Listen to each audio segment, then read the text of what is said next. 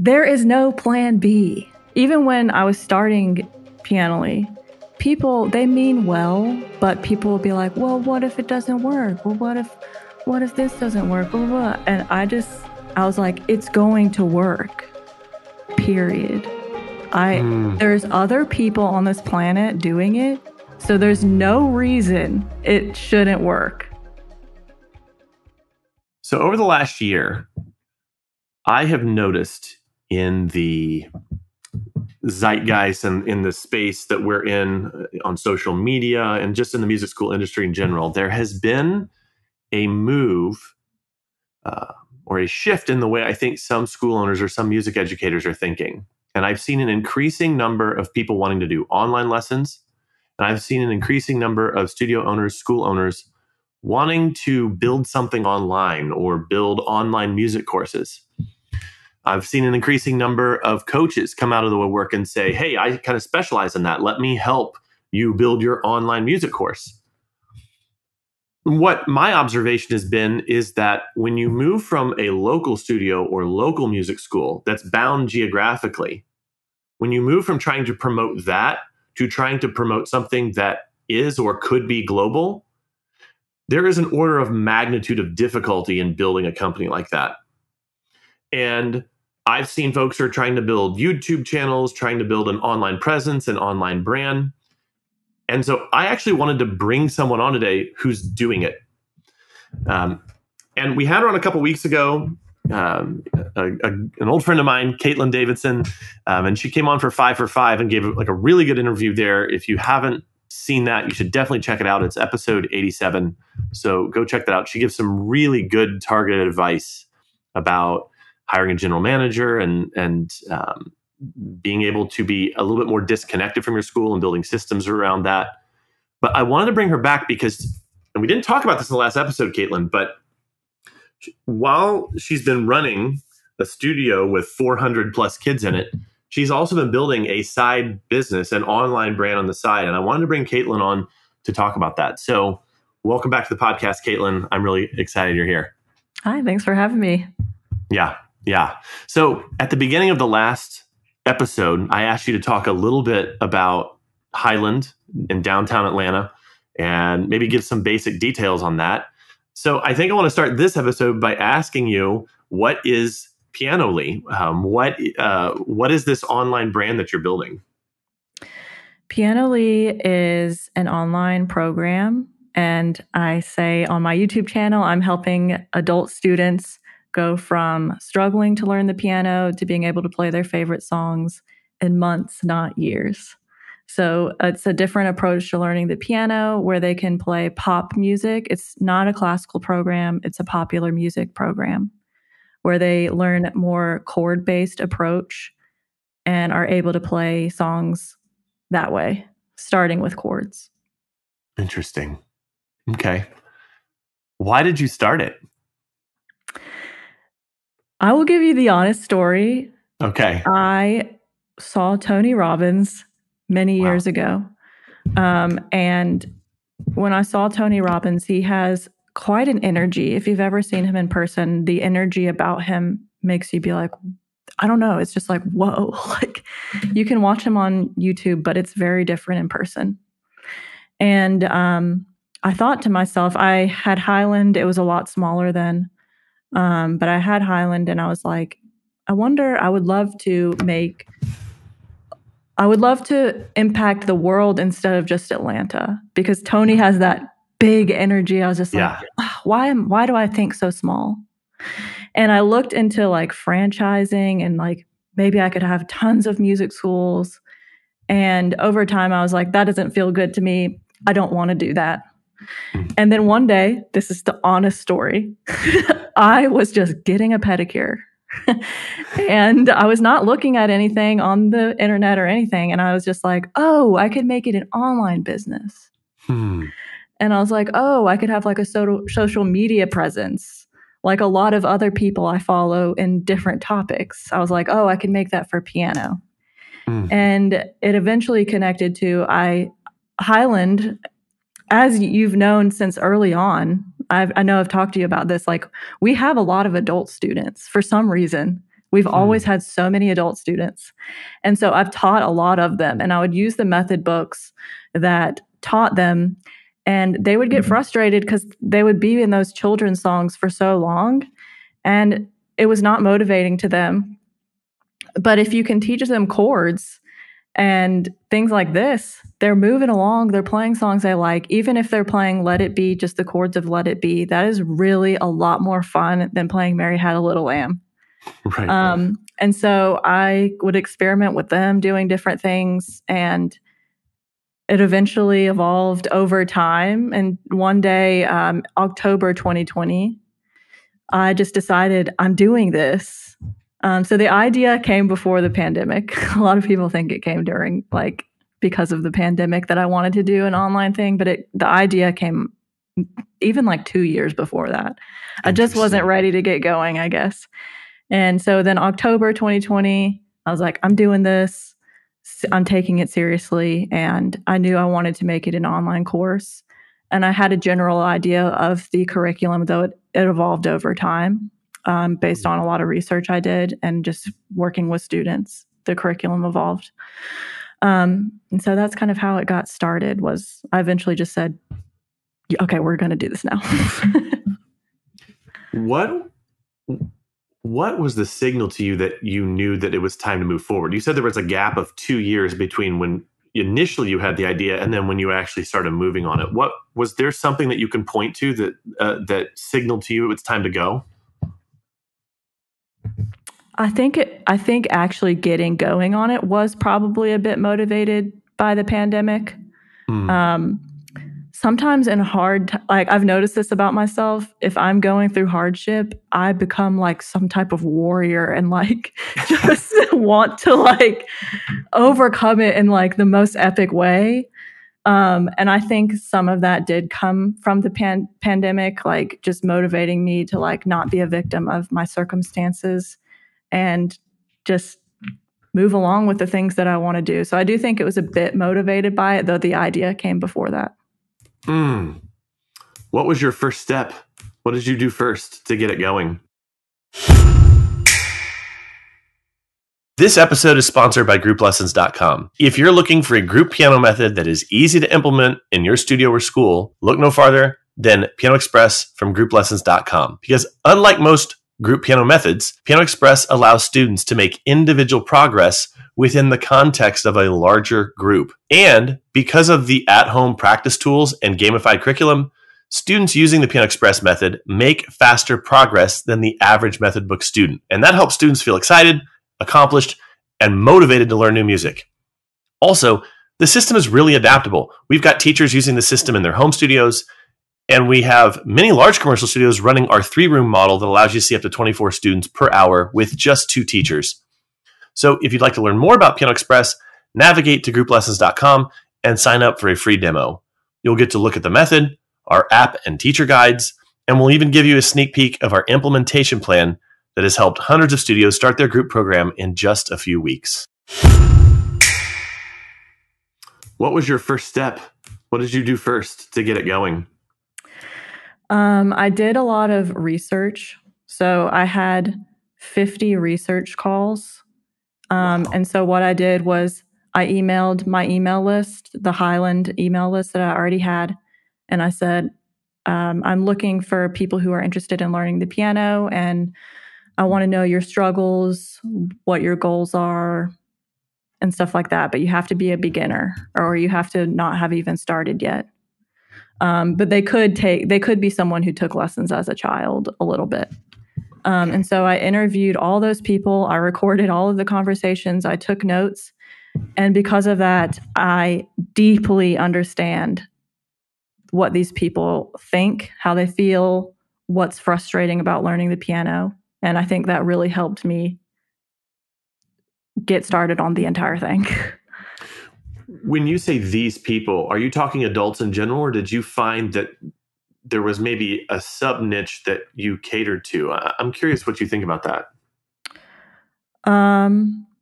A lot of the people who booked a call with me are people who took piano lessons in the past and were frustrated. A lot of them took piano lessons for a year or two as a child, or they might have taken as an adult, and they really resonated with being stuck in children's music. And so it's a lot of those people. Interesting. Is there anything else you learned from them that you thought was interesting, that you found fascinating, or that impacted how you built your course? Yeah, a lot of people were just like, I just want to play songs I like. I don't want to be incredible. They were just like, I just want to enjoy this.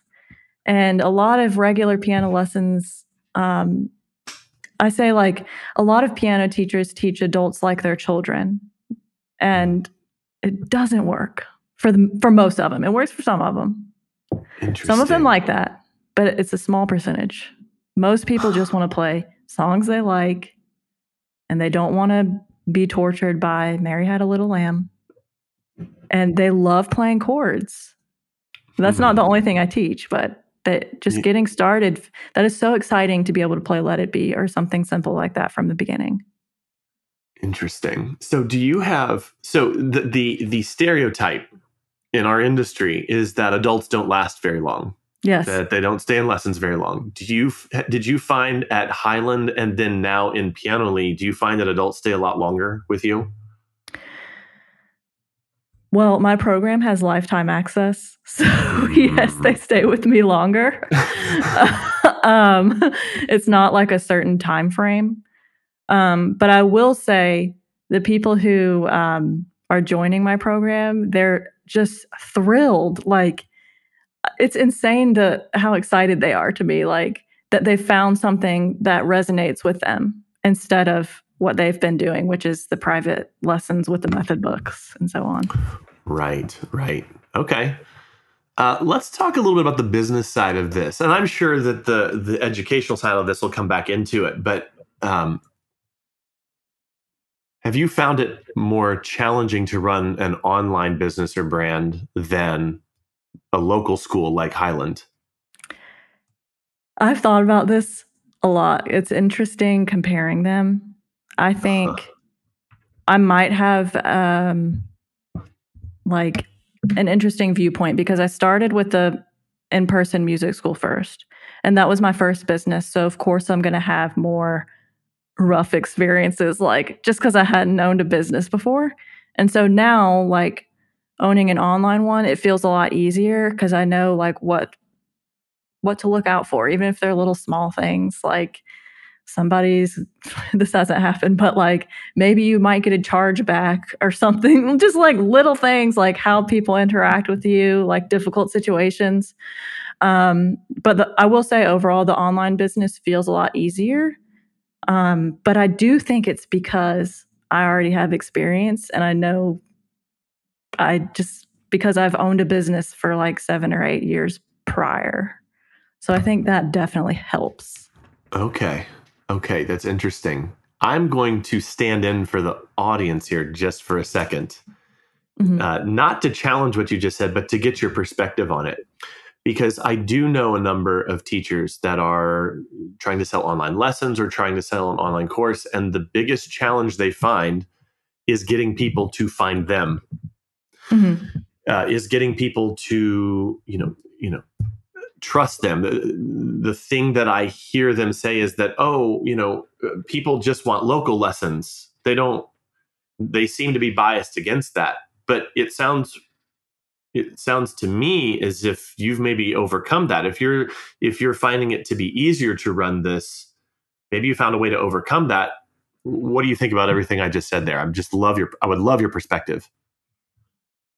Marketing for an online business is nothing like in person. And that's why I do not make Pianoly connected to Highland. They are not the same thing. They are for different people too. So however you're marketing your music school brick and mortar, that is not how you're going to market your online course at all. It's just totally different. I enjoy marketing. I love it. And I feel like one reason why I wanted to start the online course is because I could like do some things that you don't really do with an in-person business, like have a webinar or things like that. Sure. I love this. And maybe that's why it feels easier, because I just love it. It is very fun to be. All right, let's dig into that a little bit. Let's look at three. I want 2 bullet point lists of 3 things. Okay, so I'm going to try to keep this straight.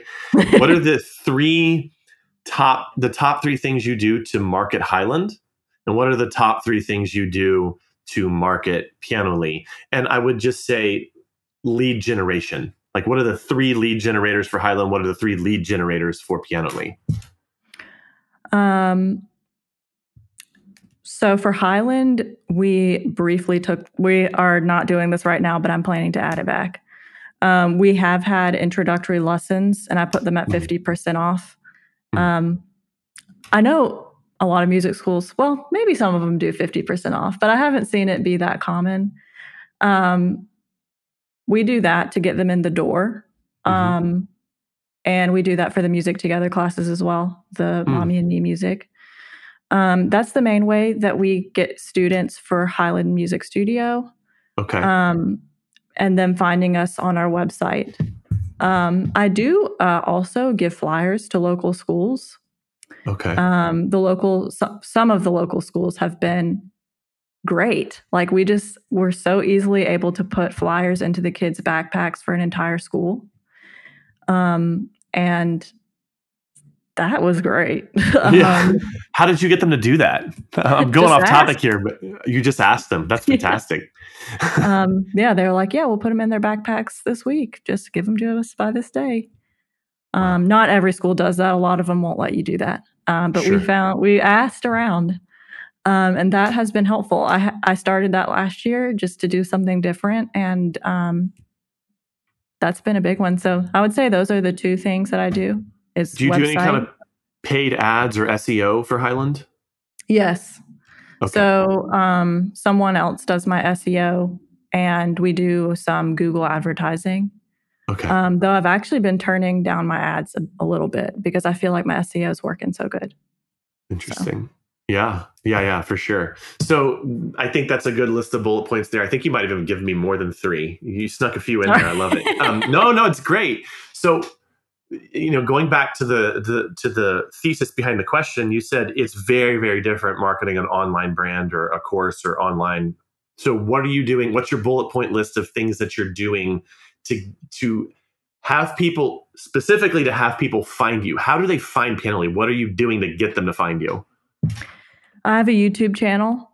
I started it the first week of January. Started the year off strong. Like I said, I researched my people. I know what their struggles are. I know what they're looking for. I just know my ideal client, what they're looking for. And I do a lot of research. I do not just post a video on YouTube based on what I want to do. It is so thought out and researched. So you really have to think about, you're not just doing this for you. You're doing it for them. And what do people want to learn about? So I post once a week on YouTube, have been doing that since January. My channel did very well from the first month, and then it kind of slowed down a little bit. I also took a month off. So one of those months, I think maybe April, I didn't post at all. And that was because I was getting a video editor, and I had done about 10 videos, and I was like, okay, I'm getting into a flow. I need to get an editor so I can do this a little bit better than I am now. So I took a little bit of a break, but then I came back around May. It was slow. I think that damaged my channel a little bit by taking a month off. It was slow and brutal. It was brutal for a little bit. And then July came. I was able to look at some of my past videos and be like, okay, these topics did well. Revisited some of the topics that were doing well and were resonating with people, did videos on that. And now it is crazy. I have 25,000 subscribers, and there's about 26 videos that I've posted. So that is how people find me, is from the YouTube channel, but I do not just post random stuff. I really think it out. Okay. Now, you had an exciting development recently. And again, I don't follow a lot of people on Instagram, but you are definitely one that I followed for years and years because, again, we go way back. And I think you had a massive spike in subscribers, I think in July of this year. Isn't that right? I did. Okay. What did you do to make that happen? This episode is sponsored by BigMusicGames.com. As our listeners know, Brooklyn Music Factory is all about a fun, fluency-first approach to music lessons. And at the foundation of our teaching methods are rhythm, melody, harmony, and songwriting games that challenge students as young as 4 years old to train their ears and flex that musical mind. Because when you set an intention of gamifying every single lesson, you're going to find improved attendance, increased play at home, and higher student retention. So we've set up a website just for our listeners so you can start playing today. Go to bigmusicgames.com/7FMS and create your free account. Again, that's bigmusicgames.com/7FMS. And if you join today, I'm going to send you a personal invite to join our weekly teacher training call with me and Greggy Bizzle, our chief game designer. Go ahead and put play back into practice with Big Music Games. What did you do to make that happen? I knew which video topic did well based on, again, the videos that I observed that did well in the past. I didn't know it was going to do as well as it did. I didn't know it was going to go like crazy on YouTube. So a video of mine about arpeggios just shot off. And then ever since then, YouTube, I guess, I don't understand the algorithm. None of us totally understand it. Yeah. YouTube was like, oh, people like you. So then they start shooting off all these other old videos. And it's like, it's just now all of them are like, woo, going crazy. Wow. So it's like I hit like I proved to you the YouTube algorithm that people like what I'm doing. And now they're like, okay, we trust you. And so they're like pushing my channel a lot ever since then. Interesting. Okay. So it's one thing to be discovered. The discoverability is huge. And if you get the algorithm on your side, like you're saying, that's awesome. How did you actually turn subscribers into customers? What are you doing that's turning subscribers into customers of your online course? So I have a webinar that they can watch, a free training. So they're going to go through that webinar. At the end of it, everybody does this differently. So there's so many ways you can do this part of it. Some people you can purchase right after the webinar. For me, I invite them to schedule a call. So once they schedule a call, I'm currently the one doing the calls. And then I have a call with them, and then they can decide if they want to purchase with me from there. Okay. That's cool. That's cool. And your training, it's a one-time cost and they have a lifetime access to it. Is that right? Yes. So my online course, there's one fee and then they have lifetime access. Do you have any sort of recurring revenue upsell or downsell or anything like that? I'm curious. Nope. It is just this one course. Interesting. Yeah. Okay. Cool. How much of a difference did that viral video, the one in July, how much of a difference did that make? You don't have to get into like specific numbers. I know that's probably maybe something you want to keep a little bit, maybe you want to keep it a little bit on the hush hush. But did you see that making a big difference in the number of people that were actually coming into the training? Absolutely. Okay. It was shocking.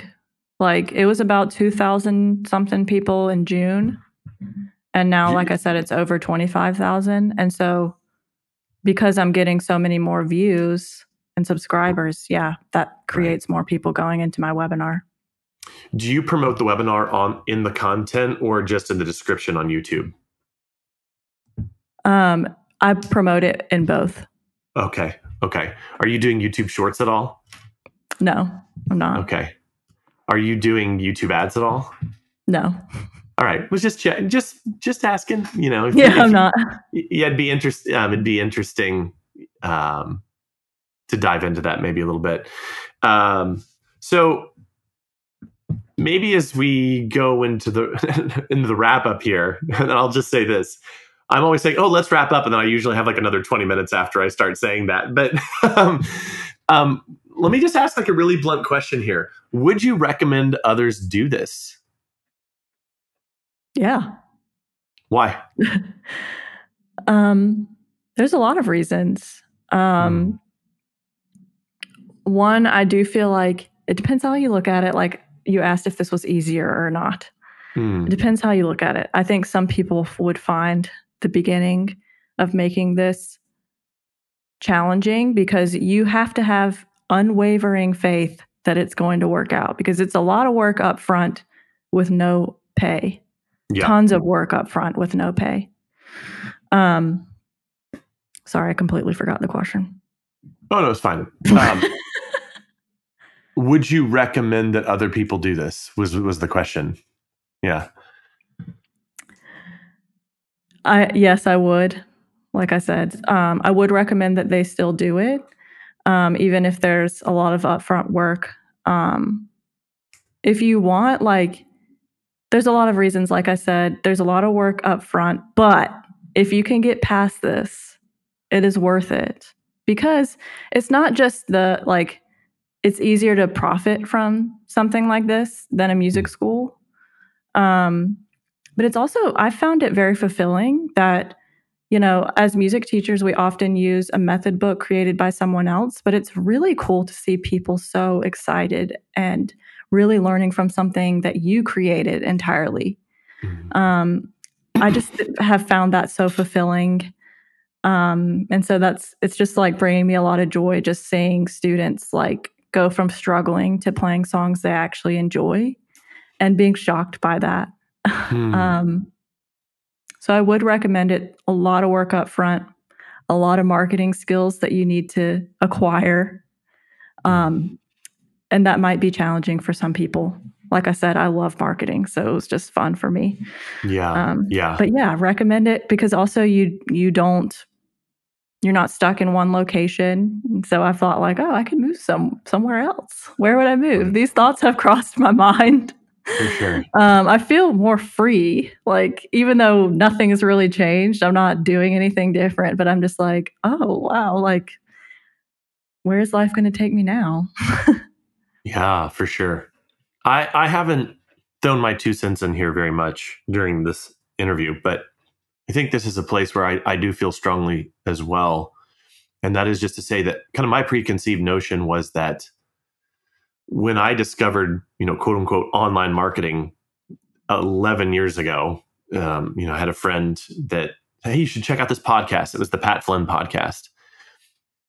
And I started listening to all these interviews, and it started giving me all these ideas about marketing, things I'd never considered. And I started listening to the podcasts of the people he was interviewing, and then listening to the people that they were interviewing. And it just got me into this web of things. And what I thought was, it's almost like the opposite conclusion that you've come to. And I don't think that invalidates yours. I think we're thinking about it in different ways. But I found that learning all of these online marketing tools that were designed for global competition made it actually much easier to market my local studio. So here I'm like taking all these heavy duty tactics and these things that people in the local area just wouldn't even consider, and I'm bringing them to bear. And I dominated this area's marketing so much that I literally would go to MTNA meetings, and I will never forget this. I had a teacher say, "Daniel, save some students for the rest of us." And I would just say that I echo what Kaitlyn's saying here, in that when I started to build like an online business. I started to build several, and I had this series of, I won't call them failures, I will call them experiments. I had this series of experiments that I ran that really weren't all that profitable. And maybe I gave up a little too easy on them. Maybe I didn't have that stick-to-itiveness that Kaitlyn's talking about here. But at the end of the day, as I got deeper into them, I actually found that I actually wasn't all that passionate. I was a little more mercenary about it. I didn't have like the love that you have clearly for your customer and that sort of thing. I was just like, hey, let's see if I can make some money drop shipping things from China, but I didn't really have passion there. The thing that I stuck to was this, obviously. And so I would just say that for those listening, I really do think that she's 100% right in that you've got to believe in it. You've got to want to do it. And that's true whether you're building an online brand or whether you're building a local school. You need to do it enough until you love it. Yeah, I mean, there's going to be points where you feel kind of crazy. Like, there are some videos on my YouTube channel that did very badly. And like, there was a point where my channel was so slow. And I was like, gosh. But I kept going with like belief that it will work out. Yeah. But there was like a few months where I was like, man, this is slow. Yeah. Yeah. So maybe, again, in wrapping up, if you were to teach someone how to do this, what would your first couple of steps be for them? If you were teaching them like, hey, here's how to get your online course off the ground. Here's how to, interpret this however you want. I'm just curious what your first couple steps would be to teach them. I would narrow down what you're planning to teach. Then I would do a bunch of research on people who would want that product. So that could be having phone calls with people. Then I would start selling it before you even make it, and teach it live first.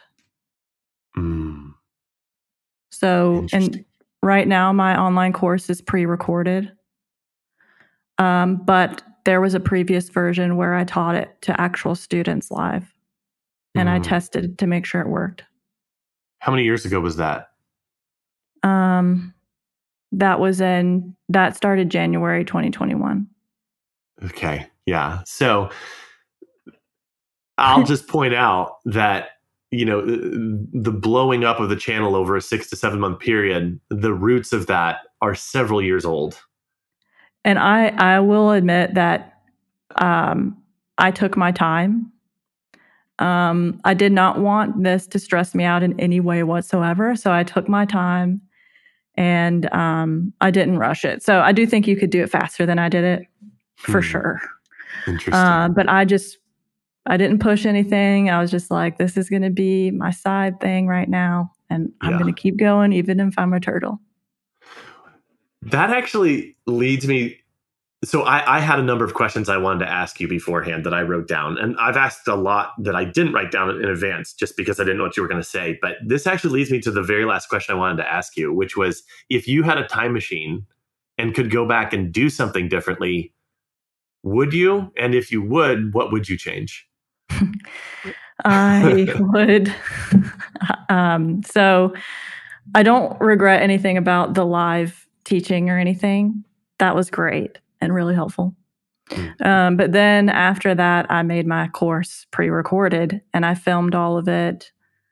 And I edited all of it, and I highly regret editing all of it because that took me a really long time. And if I just hired an editor, I could have launched my YouTube channel sooner than I did, and everything would have been faster, and I would be more ahead than where I am now. I feel good about where I am now, but I would be for sure farther ahead than I am now. Interesting. What are your plans for the next year for Pianoly?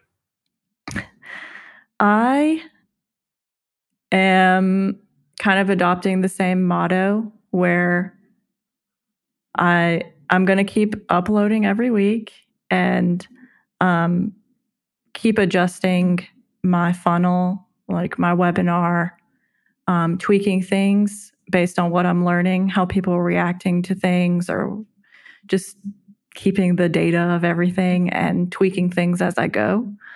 So yeah, I just plan to keep going with it as I am. Maybe hiring more team members to do the calls. Right now, I'm the one doing the calls. Honestly, enjoy them, but it wouldn't be practical for me to be the only one doing it because then I couldn't take a vacation, Right. So I need someone else to do it.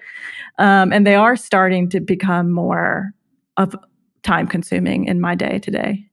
So interesting.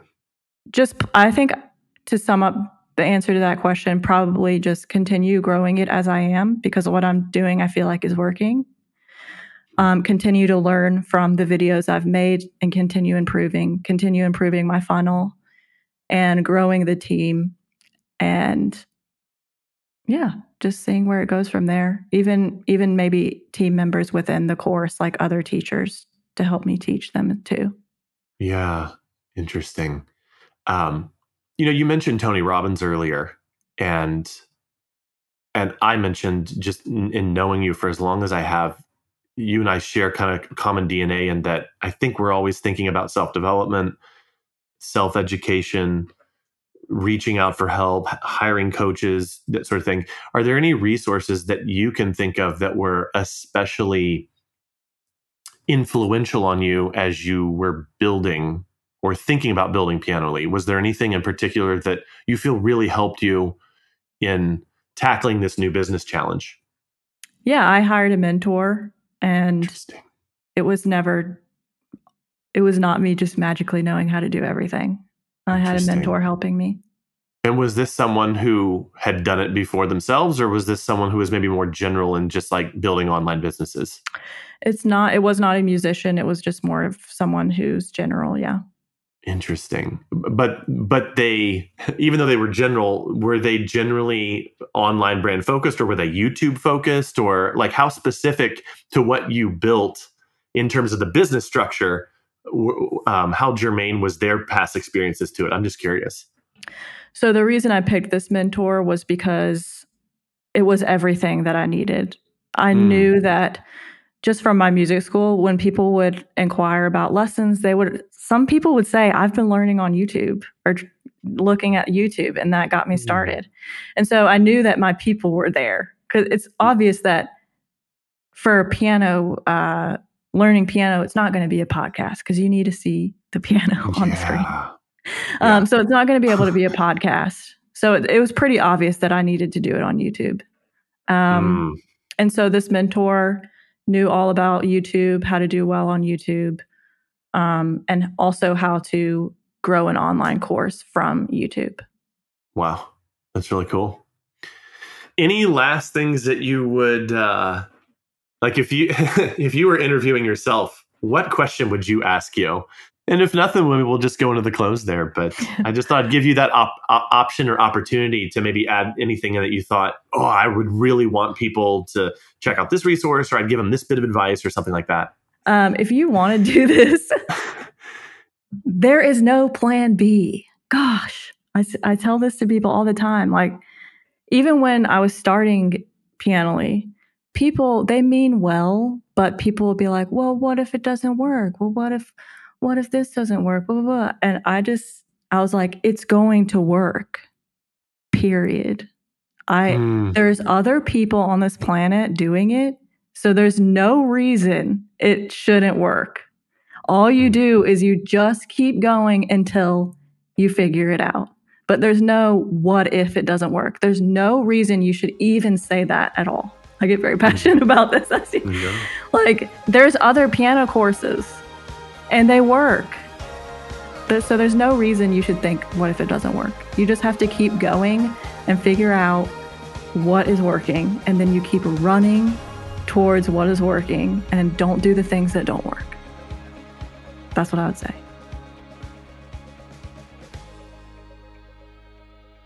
Hey, it's Nate again. You know, every year at Brooklyn Music Factory, we get dozens and dozens of great reviews from our families. And you want to know how? Because we ask them. And they're happy to leave a review because of the positive impact that we've made on them. And so now I have a simple ask for you. If this podcast, the 7FMS podcast, was helpful to you, would you mind leaving a review for Daniel and I? And please share the podcast with another music school owner that you think might benefit. It's one of the best ways that you can support us. We appreciate it.